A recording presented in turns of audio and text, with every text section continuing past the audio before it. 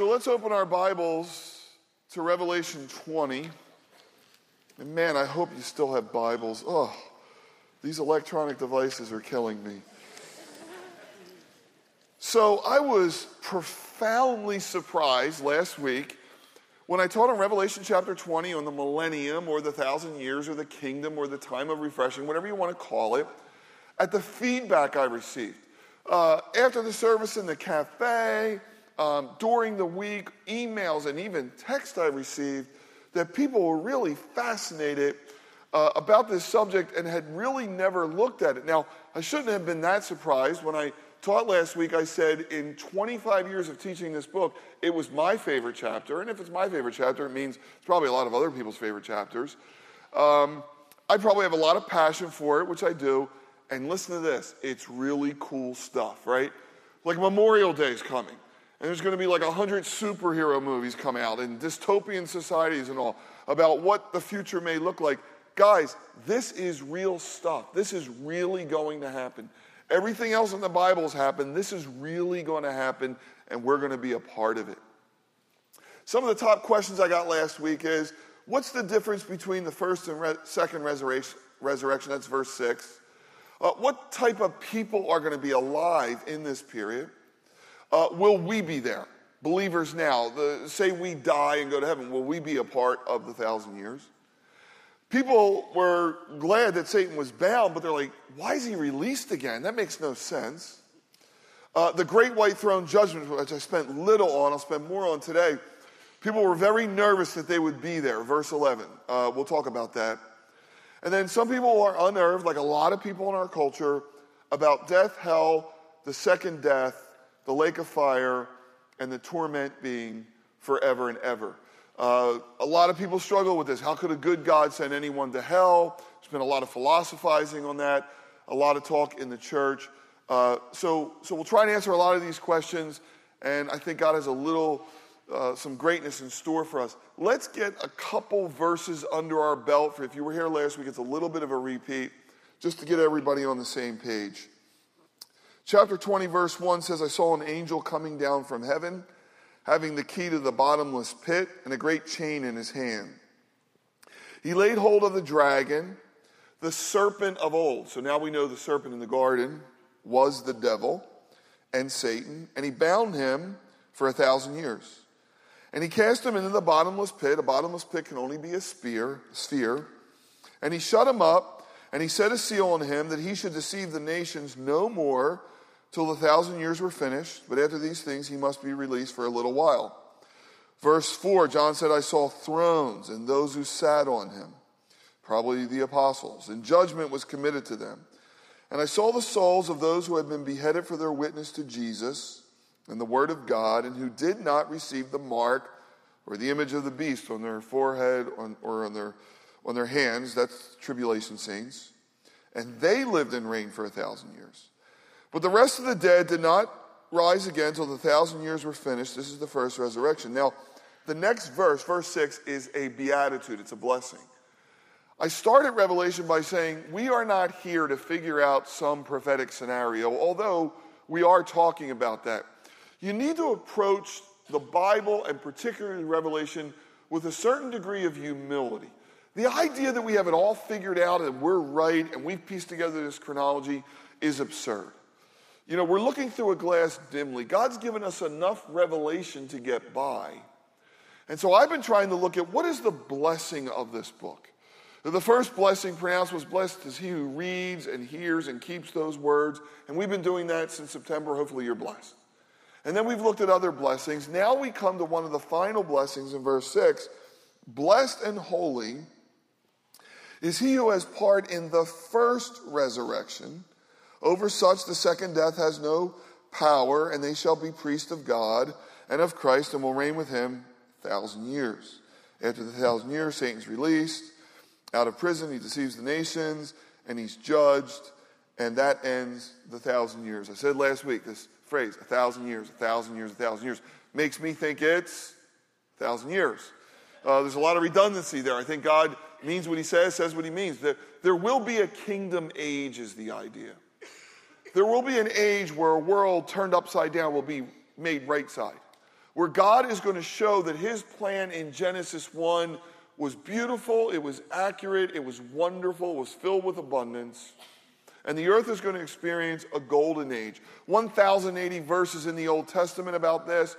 Jesus talked about it. Some scholars believe it may be the predominant theme of the entire Bible. The prayer that we pray, Our Father who art in heaven, thy kingdom come, thy will be done. Jesus will come and set up this kingdom. Now, because this is a vast topic, we need one of those you are here maps, right? You go into the mall or a theme park and you see this giant map, you have no idea where anything is. But it always says you are here, right? So where are we? Okay, so you are here, 2019, in the church age, the age of grace. Whoever calls upon the name of the Lord will be saved. If you get hit by the beer truck today, okay, you will go to heaven. To be absent from this body is to be present with the Lord. Instantly you'll be in heaven, okay, if you're a believer. That's this age. At the rapture, 1 Thessalonians 4, the Lord will descend. The dead in Christ will rise first, every believer who's ever died. And we will be caught up to meet the Lord in the air, and forever we'll be with the Lord. While there's tribulation on earth, we will be at the marriage supper of the Lamb. We will be at the bema seat of Christ. We will receive rewards. Revelation 19, we read these verses last week, verses 11 to 16. John sees a white horse. He who sits on him is Jesus. He's the Word of God, the Lamb, the King of Kings, the Lord of Lords. This is the second coming, the greatest event of all human history. Okay, that ends, by the way, human history. That begins the 1,000-year reign. Only believers enter that, by the way. Okay, only people still alive who accepted Christ, who are alive, will move into that period in bodies like we have right now. Okay? Remember, you and I, already in heaven, have come back with Christ to rule and reign for 1,000 years. Now, turn one chapter over. When the 1,000 years is over, chapter 21, verse 1, John said there's a new heaven and a new earth, for the first heaven and the first earth have passed away, and there's no more sea. Enjoy your beach house now. They will not be in the New Jerusalem, okay? Probably be something better, but there will be no more seas. That is a new heaven and earth. That's what Peter talked about when he said the earth would be dissolved. Now, this is fascinating, right? And here's a little conjecture, and God gave us minds so we can kind of think through this kind of stuff. When we enter the kingdom age, 1,000 years, there's going to be somewhat of a makeover. Now, think about it. For 7 years, a third of the earth has been burned. A third of the seas are polluted. There's that wormwood that comes into fresh water. There's celestial bodies changing. It looks like the universe is being altered, some of it in a bad way, some of it in a cleansing. And there are many people, there are many scholars worth their salt that think that the conditions we see in the millennium will be because God will do a makeover. Not a complete makeover, but a makeover. There's verses in Isaiah where every mountain will be laid low and every valley flattened out. It's almost like sea level will change in topography, and we'll get back to conditions like we had in Genesis, which allowed for long life. A tragedy is going to be a child dies at 100. You're probably going to have like asparagus as big as my pulpit, and kind of a greenhouse effect, and weather like California where God lives for everybody is going to be in that age. The lion's going to lie down with the wolf, and little kids are going to play in the streets and in vipers' holes. But many people think the topography of the earth will change. Here's an interesting idea. I'm not saying it's true. So we have all this harping about the earth, right? We're ruining the earth. We're ruining the polar caps, the polar bears. We're ruining their climate. There are many scholars, again, very smart people that think that we're regressing to a mean. That God created almost like a greenhouse, a tropical climate for everyone. But when the fall came, we entered somewhat of what maybe scientists see as an ice age, and harsh winters and hurricanes and such. And maybe now we are regressing to a mean, and in that day, a planet that is sustainable for billions in a very inhabitable environment for everyone. Now, that is kind of where we are and where we're going. Peter talks about the earth being dissolved, almost like a supernova or a black hole, if you understand what that is. And then there's a complete makeover, and then we're in the new heavens and New Jerusalem. Now, one of my roles as a pastor, and by the way, what I do here is a very small part of what I do. My major job is to lead you on a journey to become a fully devoted follower of Christ. To do that, I have to make you a self-feeder. In all that I do, I have to convince you that every day you have to ingest the Word of God in some fashion. And you just can't listen to sermons and podcasts. You have to be a self-feeder. David said, "Thy word I've taken in my heart that I might not sin against you." Thy word is thy very bread. Jesus said you can't live without God's word. You can't, bread's not enough. So the Bible is going to become a big part of your life on your own. Now, you can't be intimidated by the Bible. I've said this over and over again. It's not a hard book to understand. Neither is Revelation. The way you read the Bible is the way you read every other genre. The literal, grammatical, historical method. Okay? Any book you pick up, and you read it that way until it tells you otherwise. So, in Revelation, we look at symbolism and similes and metaphors. Some of it is allegory, but it always tells us it is. John will say, "I saw a beast," right, "who was like a lion." That's a simile. It wasn't a lion, it was like a lion. He sees locusts with men's faces. Obviously, he's trying to describe the best he can with imagery he understands. He saw or heard the voice of many waters. It wasn't many waters, it was like many waters. The point I'm trying to make is, I have to drive home that the 1,000 years is literal. Amillennialists tell us it's not. I believe it is for two reasons. Number one, the chapter doesn't work if it's not. Number two, the conditions that we see, I do not see in the Amil position.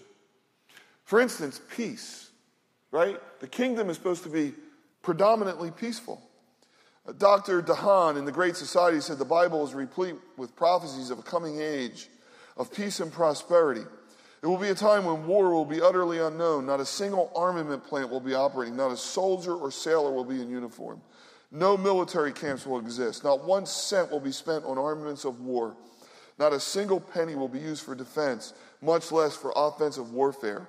Can you imagine an age when all nations will be at perfect peace, all the resources available for enjoyment, all industry engaged in the articles of peaceful luxury?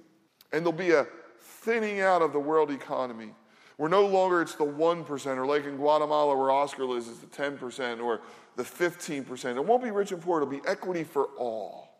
And I shared last week, if I'm living well, and the 5% are living well, and the 10% are living well, and 90% aren't, that's not a good world. That's not our Father's world. And there's coming a time where God's going to set things right. Every man's going to sit under his vine and his fig tree. And we just read what the key condition of this time will be. Satan will be bound. Now remember, the people that are swept into this kingdom, billions, are still sinners. Because they're going to live long, they're going to have children and grandchildren who are still born with a sin nature, but no temptation from Satan, which makes it kind of like a golden age.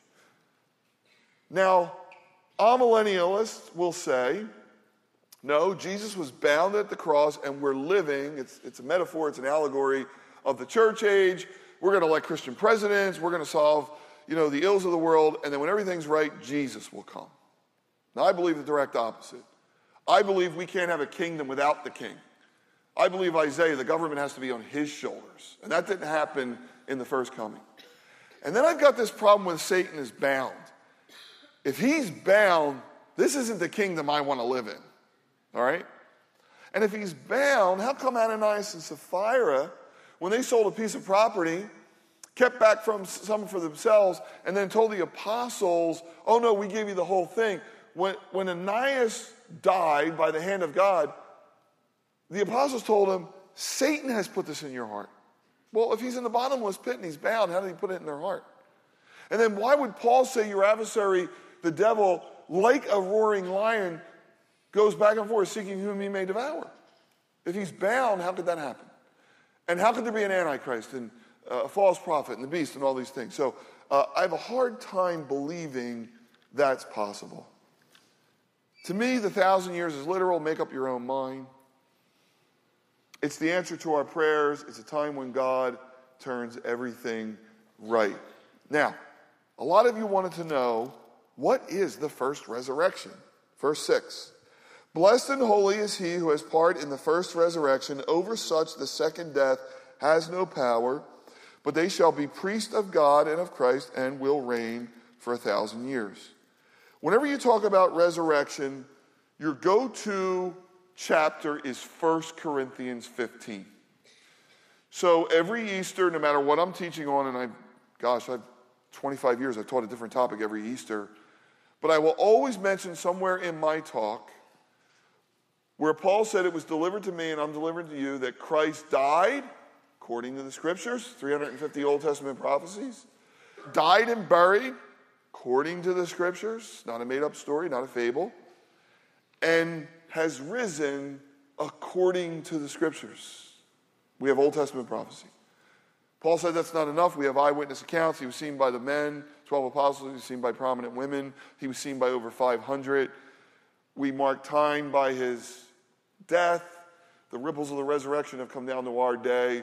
The resurrection is, to me, a historical fact. Okay? But then he goes on to say something I think people don't really look at. In verse 20, he said, now Christ is risen from the dead and is the first fruits of those who have fallen asleep. That's the Bible's way of saying death. For since by man, or Adam, death reigned, by man also, Jesus, the resurrection of the dead. Now follow this. For as in Adam all die, in other words, the wages of sin is death, and we have a sin nature, even so Christ shall be made alive, but each one in its order. That word order is a Greek word. It means military rank. There's an order to all this. Now, follow this with me. It's very simple. Christ the first fruits, afterwards those at his coming, then comes the end, and he delivers the kingdom to the Father. Did you all get that? Okay, I know you got it. I'll just explain it. Christ is the first fruits. That's Levitical terminology. That's an agrarian society. They would take a sheath and it was a symbol of the harvest to come. It was a sign that if we got this corn, there was a whole lot of corn coming. I'm going to insert a word. I'm allowed. It fits. I'm going to insert the word prototype. Okay? So long before any of you got an iPhone, people at Apple were playing around with what's called a prototype. They're working out all the kinks and making sure this thing works so that when you get it, it works fine. And once somebody puts the stamp of approval on a prototype, they're going to make millions of these. So I worked for Boeing, and I worked on a V-22 prototype. And there's hundreds and hundreds of hours of testing. And once they're sure it works, then there's 800 of them coming along that are all going to look the same. Here's the power of the resurrection. If Christ is risen, we one day will rise with him. See, that's what makes baptism important. When we go into the pool, it's a sign that we identify with his death, and then we will rise. But get this. Whenever you talk about resurrection, we're talking about the body. This isn't some resurrection of spirits. Is everybody clear on that? Here's how important it is. In a verse we all love to quote, Romans 10:9, about salvation, it says, if you believe in your heart, and you may have never looked at it this way, that God raised Jesus from the dead and confess that with your mouth, you will be saved. With the heart, we believe. With the mouth, confession is made. What do we believe? That God raised Jesus from the dead. Resurrection. That's what we believe. Jesus said, I am the resurrection and the life. He who believes in me will never die. He was the first fruits. Now, the reason he's the first fruits, listen to this. There were resurrections before Jesus. The widow's son at Nain, Jairus' daughter, and we all know about Lazarus. They are not resurrections we're talking about. All those people were resurrected back to a sinful body, and they all died again. The resurrection we're talking about is a brand new body like the prototype, like Jesus. Everybody get that? So what kind of body did Jesus have? It was cool, okay? So I always have, if I get enough people in the room, I always have this argument. What would you rather be, invisible or the ability to fly? You'll be thinking about that all day. I'd rather be invisible. Maybe it's because I'm newsy, I don't know. I'd like to be in rooms where nobody knows I'm there. Maybe we'll fly and be invisible. That would be really cool. Jesus was that way, right? The apostles get together. We saw the risen Lord. Thomas is like, no, I don't believe it unless I put my finger through his nail-scarred hands. Next time Jesus appears, Thomas, front of the room, put your fingers through my nail-scarred hands. In other words, he was teaching them, though you don't see me, I'm always there. I'm always there. He's always with you. He's always with me. Jesus could walk through walls. He could appear and disappear. I love this. He could still eat, right? Remember he made fish on the shore for them? So that's going to be neat. Remember what he said? Come and touch me. Does a spirit have flesh and bone? Didn't say blood. No more organs, none of those things. There's no sickness. Whatever these bodies are, they're going to be like Jesus. Millions of people, only believers, get dumped into the millennial 1,000 years. You and I return with Christ. We just read it in the second coming. We just read it in Blessed are those who are in the resurrection. We will reign for 1,000 years. There's a lot of work to be done. A lot of work to be done. Places like North Korea, Mogadishu, Somalia, the Sudan. Some of the most God-forsaken places on the planet have to be rebuilt. And God's going to need a lot of workers. In the parable of the talents, Jesus said you're going to rule over cities. And there's going to be rewards. So, sinners are not in this time period. Now, the people that are in this time period are going to have kids. And because people are living long, there's going to be generations and generations and generations and generations. Still with the sinful nature, no temptation. Now, Satan gets released. It's a little strange for most of us. Verse 7. When the 1,000 years is expired, Satan is released. He goes out and deceives the nations, and they're defeated, and they're cast in the lake of fire where the beast and the false prophet are, and they will be tormented day and night forever and ever. Remember, this place was created for the devil and fallen angels, not for human beings. And you might say, how in the world could anybody rebel in a utopian society? And I would answer two ways. How could Cain kill Abel in a perfect environment? God has made us in such a unique way. He's made us in his image that we can choose even against him. We can choose our own way. And love demands a choice.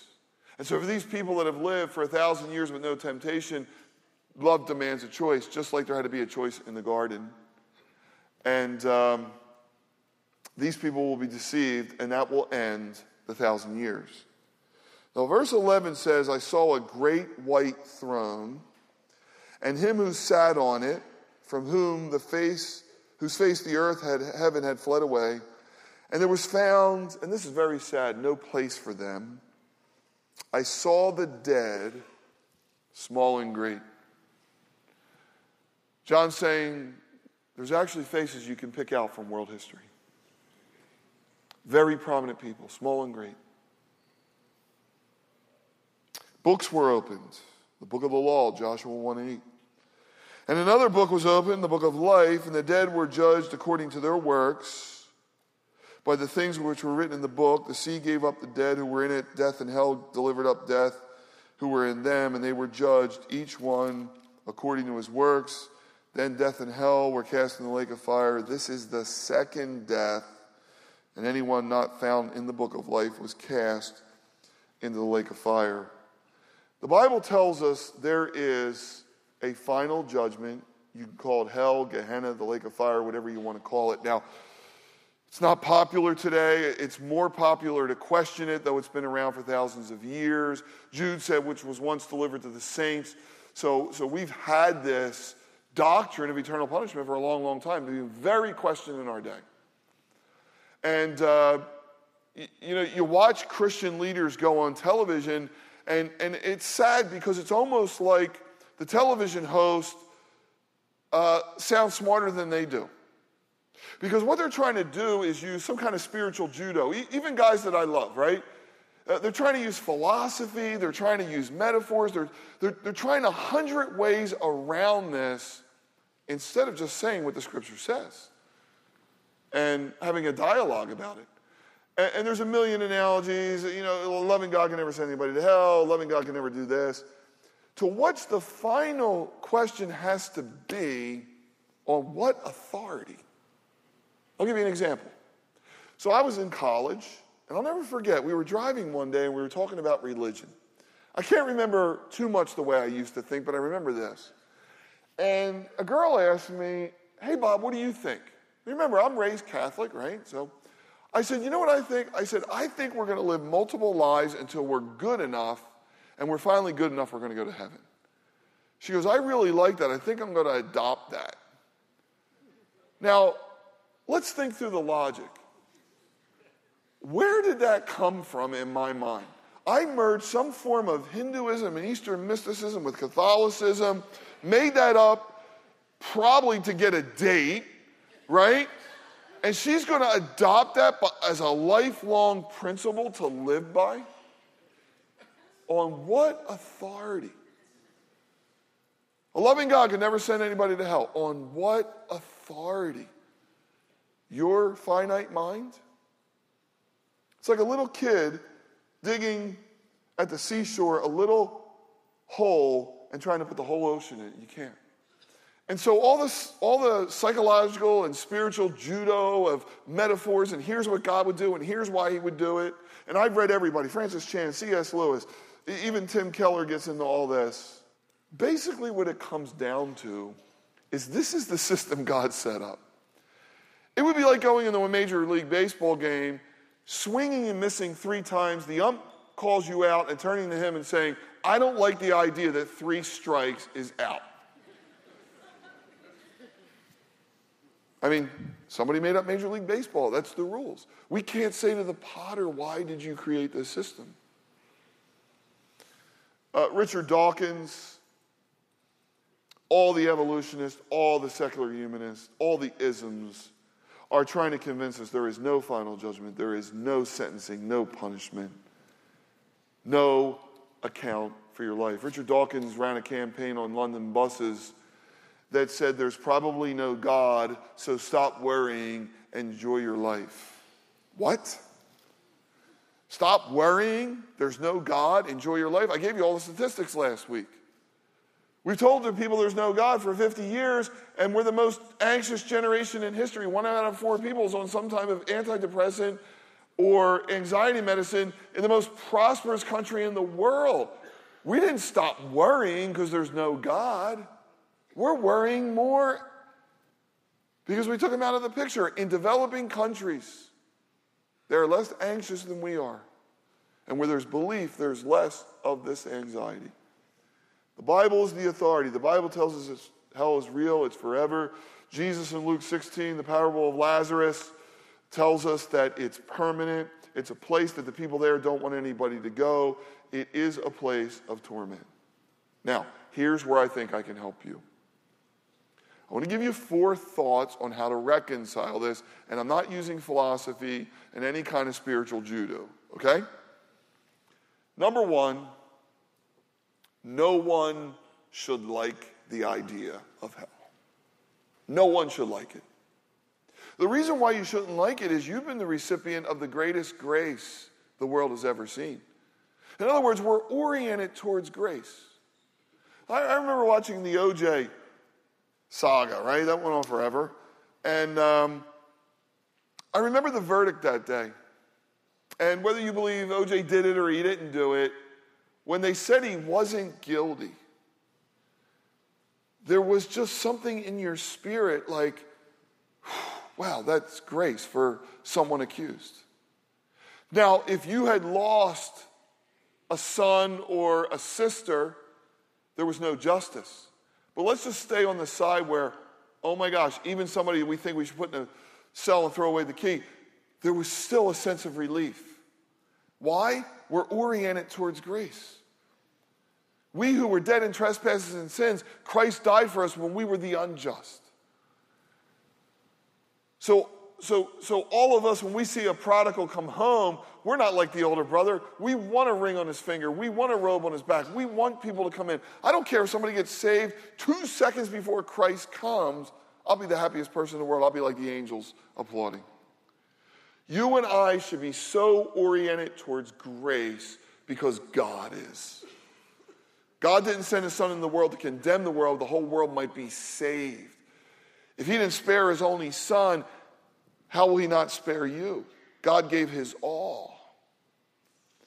And don't count the Lord's promise as slackness, as some do, but the Lord's expanded this time that none would perish. No, not one.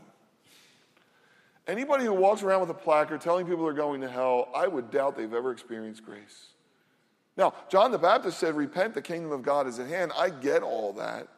But no one should like this concept, no one. The second thing is, our shoulders aren't big enough to carry this burden. When my stepfather died, it ripped my brother apart. He really struggled with, where is he? Is he in heaven? Is he in hell? And it probably really ripped him apart that I didn't struggle with it. And he says, why does this not bother you? And my answer was, 1, God loves him more than I do. And number 2, my shoulders can't carry this. If you put me on a deserted island, this is all I need. Genesis 1, Genesis 3, give me John 1, give me the resurrection, and a little bit of 1 Corinthians, and I'll make it, okay? Genesis 3 is so profound. Satan doesn't come along and say, I'll make you guys rich. They already were rich. God said you can eat of all the trees. That wasn't a temptation. He didn't say, I'll make you guys powerful. They already were. I'll give you the kingdoms. They already were. God said, have dominion over it. What was the temptation? You can be like God. By the way, you're not going to die. There's no judgment. There's no, right? Atheism started a long time ago. You can be like God knowing good from evil. How's that worked out?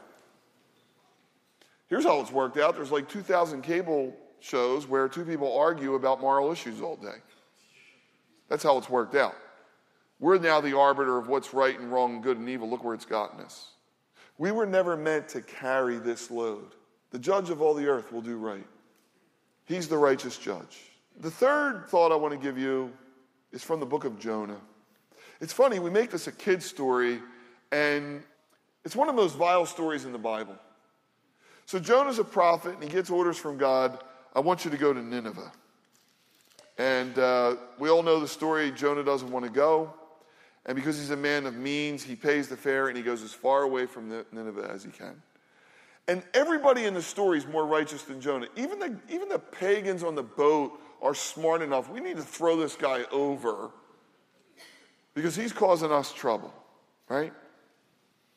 And Jonah's swallowed by a great fish.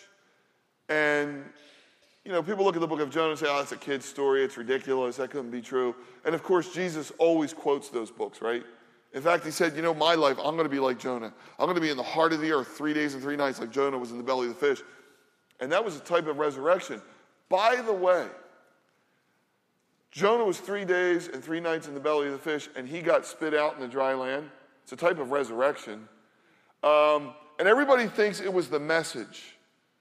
40 days and Nineveh will be destroyed, right? It wasn't the message. Do you know what Jonah looked like after 3 days in the belly of a fish?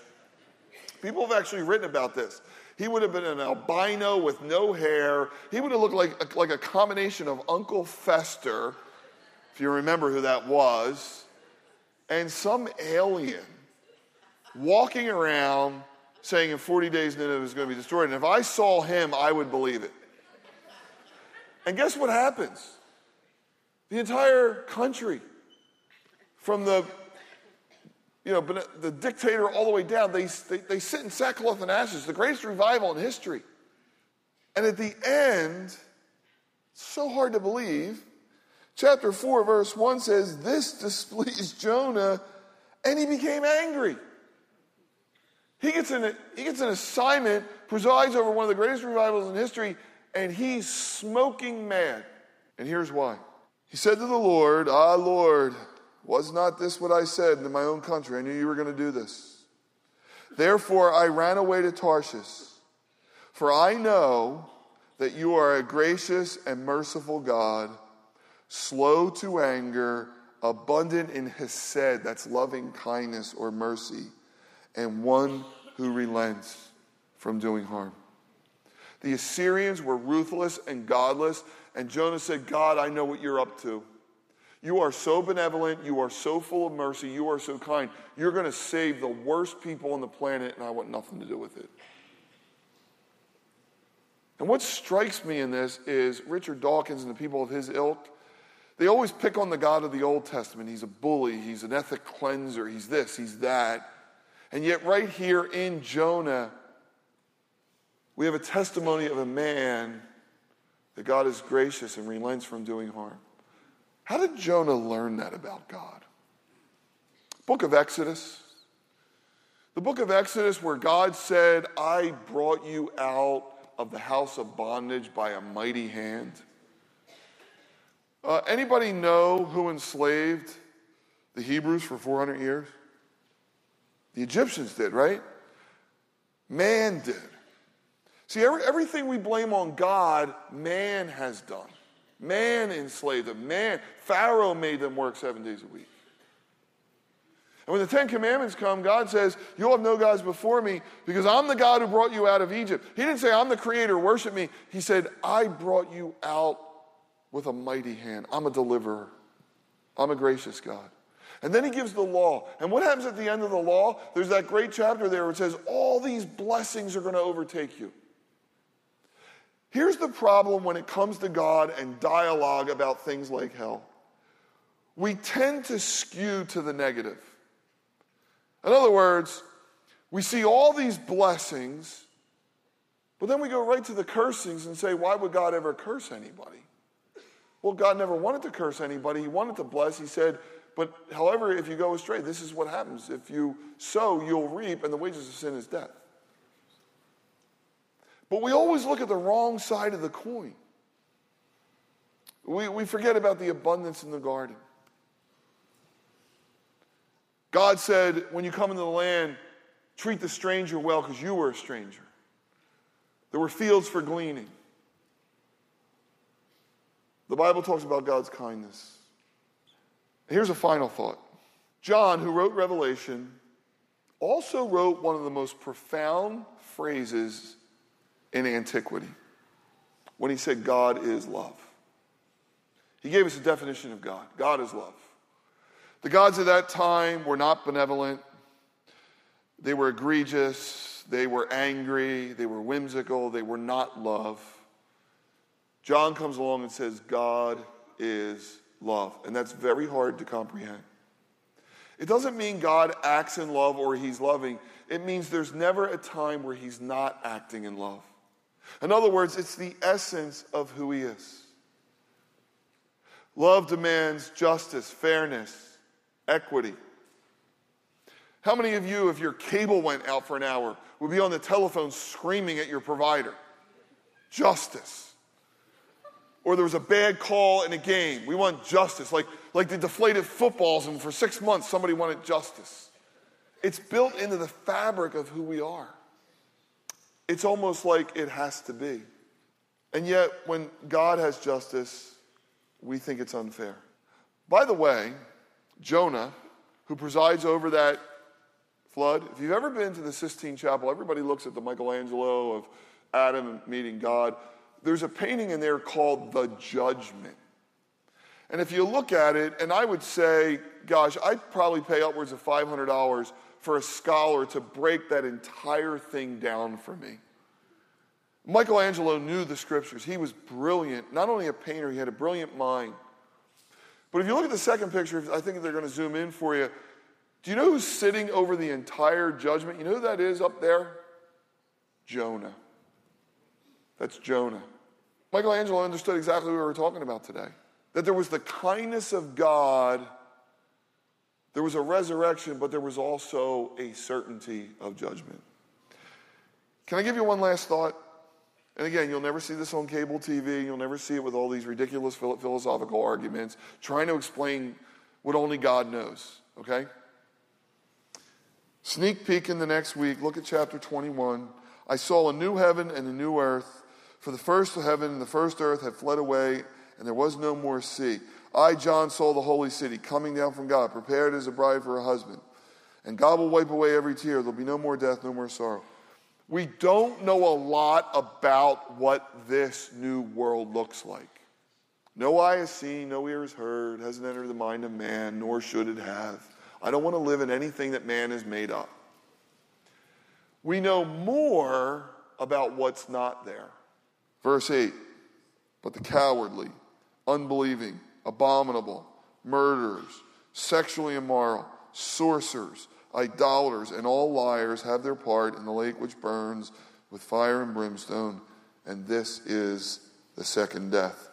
Stephen Lawson put together a list. It is phenomenal. Listen to what he says.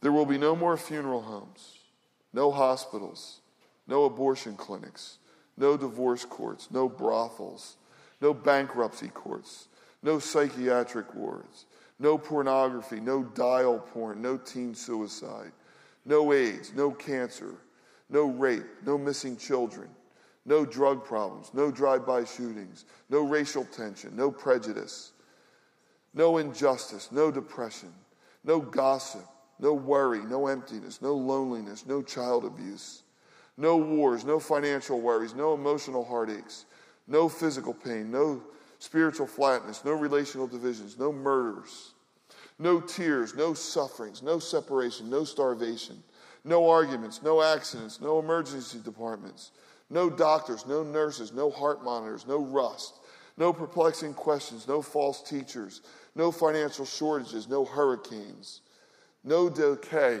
This doesn't mean anything to you and me, but I just met with people in South Africa. No locks, no Satan, no temptation. You know what we would do? Somebody would tell us a sob story, and we let him in and ruin everything that God has ever planned. Remember when people came to Jesus and it says he couldn't commit himself to them because he knew it was in the heart of man? See, that's where the rubber meets the road. Heaven is going to be more known for what's not there than what is there. And I say this all the time. What is going to be there is a company that John said no one could number. No one could number. There's going to be a ton of people in heaven. And the beauty is we live in an age where whoever would call on the name of the Lord, they would be saved. They don't have to be good. They just have to call on the name of the Lord. Because Ephesians says that we're saved by grace through faith. There's no boasting. It's the gift of God, lest anyone boast. The doors of the ark are wide open, and God is compelling people to come in. Everything else is above our pay grade. But you can rest in the fact the judge of all the earth will do right. And if the thief was the first one in, and if the woman caught in adultery, Jesus said, where there are accusers, I will always skew to God's benevolence and grace, because that's what I received. Then looking at the other side of the coin of what injustice and permanence in a place of torment looks like. Because I trust in what God has already done.